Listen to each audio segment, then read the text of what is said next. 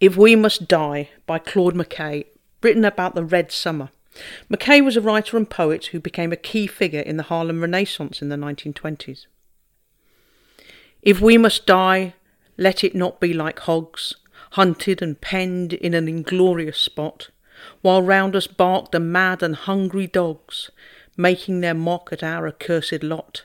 If we must die, oh let us nobly die, so that our precious blood may not be shed in vain, then even the monsters we defy shall be constrained to honour us though dead. O kinsmen, we must meet the common foe, though far outnumbered let us show us brave, and for their 1,000 blows deal one death blow. What though before us lies the open grave? Like men we'll face the murderous cowardly pack, pressed to the wall, dying but fighting back. Triple Alliance. Untapped power. With engineers and others taking on the employers, would the other bastions of industrial power, the rail workers, miners and transport workers, join the fray? The government feared that they would, knowing that their unions had a deal, called the Triple Alliance, to strike in solidarity with each other if asked. But through 1919, the government and employers would outflank them, with the union leaders allowing their disputes to be pushed to the later part of the year, by which time the authorities were ready to contain or even beat them. The government had taken the railways, mines and docks into their own control during the war, and as 1919 began, had not yet returned them to their owners. The Miners' Federation presented its demands for a 30% rise in miners' wages, a 6-hour working day, and public ownership. The National Union of Railwaymen, NUR, demanded an 8-hour day. Not yet ready for a showdown, the government agreed, though employers tried to get the time back by scrapping the 5-minute hand-washing break. London Underground tried to count its driver's half-hour meal break as extra to the 8-hour day, but 5 days into a strike in February, tube bosses backs down. Prepared for power. Rail workers in London and Liverpool also wanted to strike, and according to NUR historian Philip Bagwell, General Secretary J. H. Thomas, quote, had considerable difficulty in restraining the men, end quote. Thomas had risen up the NUR ranks since his role in its formation just before the war. He was an avowed constitutionalist, opposed to revolution and to militant action, and was determined to restrict this dispute to narrow workplace demands and to settle it as peacefully as possible.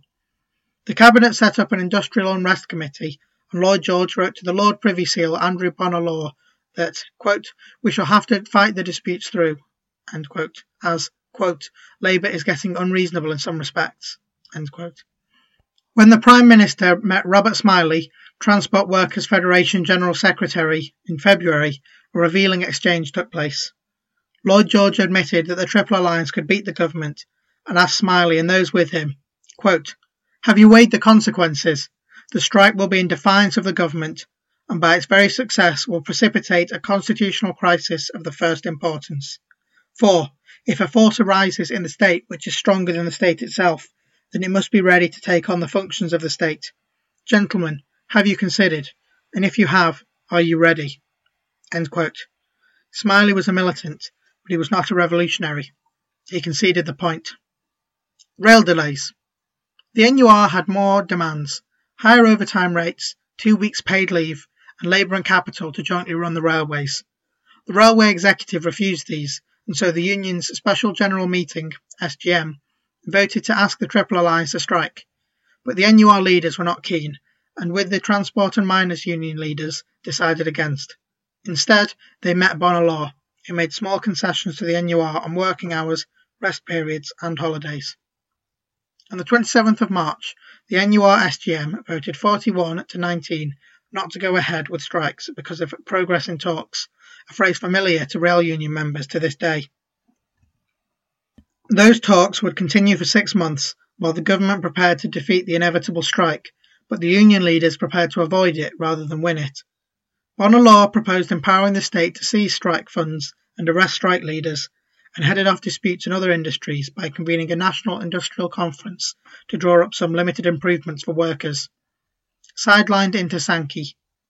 Like the NUR, the Miners' Federation let the government persuade it to defer action. Lloyd George appointed the Sankey Commission to look into conditions and ownership of the coal industry, promising to implement its findings. The Sankey report, delivered on the 20th of June, favoured nationalisation, a 20% pay rise and 1 hour off the working day. The Miners' Federation leadership trusted the government to honour this, but in July, miners held unofficial strikes. His confidence buoyed by the union leaders' timidity, on the 18th of August, Lloyd George rejected nationalisation. Labour MP Vernon Hartshorn said that miners had, quote, been deceived, betrayed and duped, end quote. Still, the Miners' Federation did not fight back. Back on the rails. Rail workers threatened unofficial strikes. In August, the employers offered pay rises to clerical workers and footplate men, train drivers and firemen, making deals with the Railway Clerks Association, forerunner of TSSA, and the Associated Society of Locomotive Engineers and Firemen, ASLEF. But the government then proposed wage cuts for other grades, and the NUR issued a strike ultimatum. Last-ditch talks failed to avert the strike, which began on the 26th of September. Despite having its own deal, ASLEF joined the strike. The government went into action, allowing food controllers to requisition horses and vehicles. 23,000 soldiers and 86 infantry battalions were on standby. The Navy deployed 10 destroyers, 20 sweepers, 6 sloops, 16 drifters and 28 trawlers. The ex-services organisations refused to help with strike breaking. Scab trains ran with the help of volunteers, including aristocrats such as Lord Louis Mountbatten. The government asked mayors to set up local citizen guards. The strike was solid. Rail workers organised mass pickets, support for strikers' families, even football matches. They were sustained by strike pay of 12 shillings per week, plus 1 shilling per child, and they had wide support. The government's propaganda campaign was countered by the Labour Research Department on behalf of the NUR. Lloyd George called the strikers anarchists. The Daily Mail accused them of starving railway horses. In fact, pickets fed them. London bus, tram and dock workers asked the Transport Workers' Federation to call them out on strike, but union leaders wanted to confine the strike to the rail industry. Thomas believed that a Triple Alliance strike, aimed at the state, would be disastrous. He wanted the dispute settled, not won by either side. On the 3rd of October, Transport Minister Eric Geddes said that rail workers would not be paid for the week before the strike. Union leaders warned Lloyd George to be more reasonable, or they could not stop a widespread extension of the strike. On the 5th of October, the government dropped its wage cuts and promised to standardise wages. The strike was over. What was won? The strike had won its immediate demands and shown the power of workers taking action. The NUR executive gave the credit to Thomas, calling a collection to which branches donated enough money for him to buy and furnish a house. But could the strike have gone further?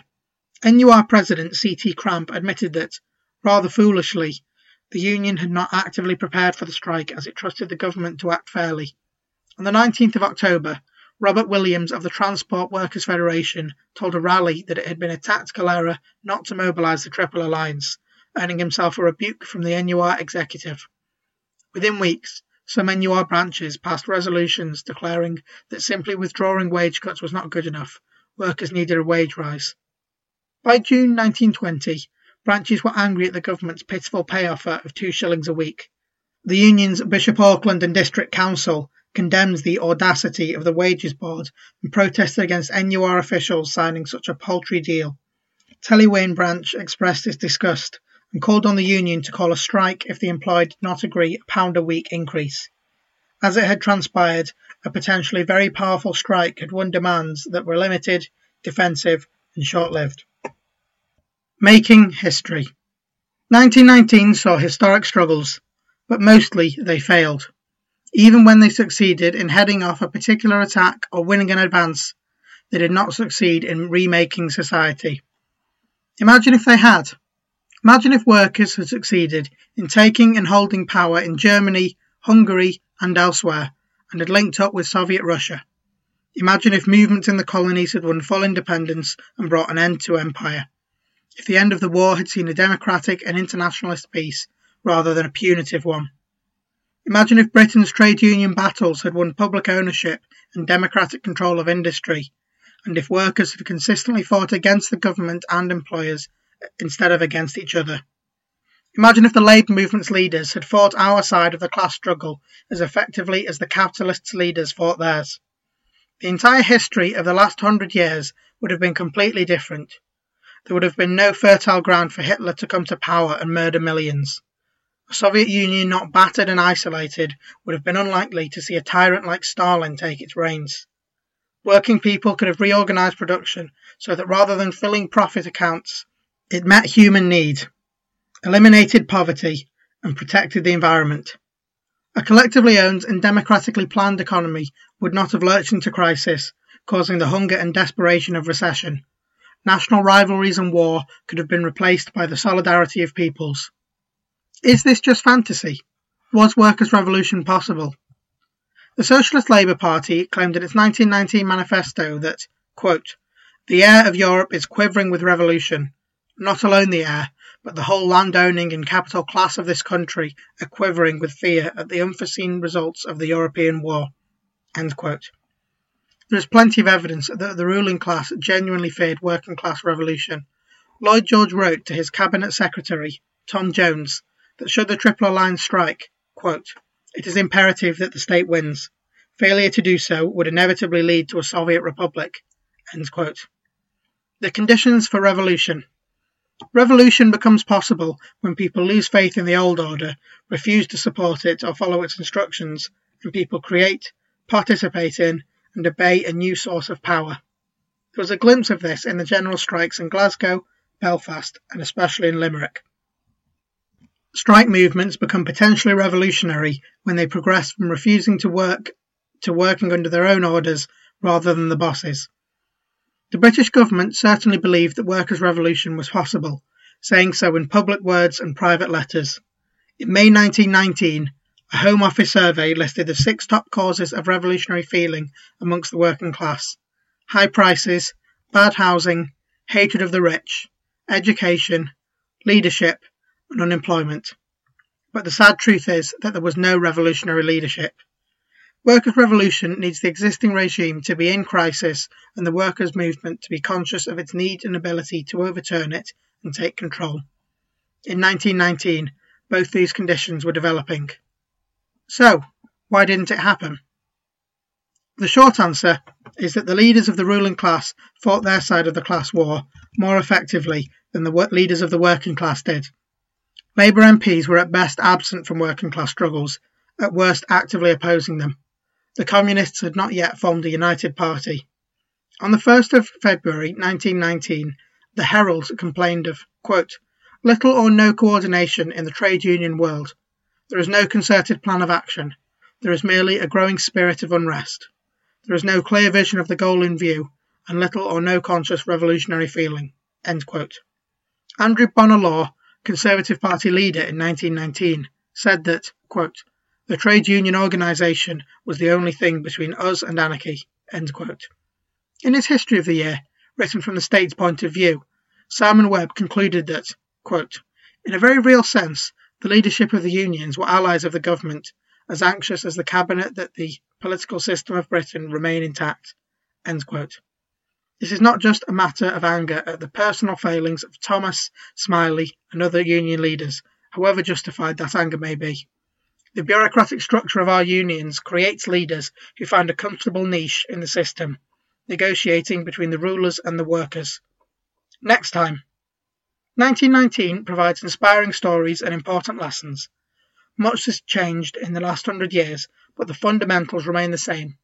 A small minority class owns the means of production, and everyone else has to work for them. Capitalism has its crises, and at times becomes weak enough to directly challenge. The working class can confront capitalism and replace it with socialism if it forges an effective, democratic movement with accountable, recallable leaders, and if it has the political consciousness to take the battle forward. To put these things into place, we need to study and learn from our history, to develop theory and strategy, and to apply what we learn to the benefit of the fight for a better world, for socialism. Workers' Liberty is working to build an organisation that can do this. Contact us and work with us.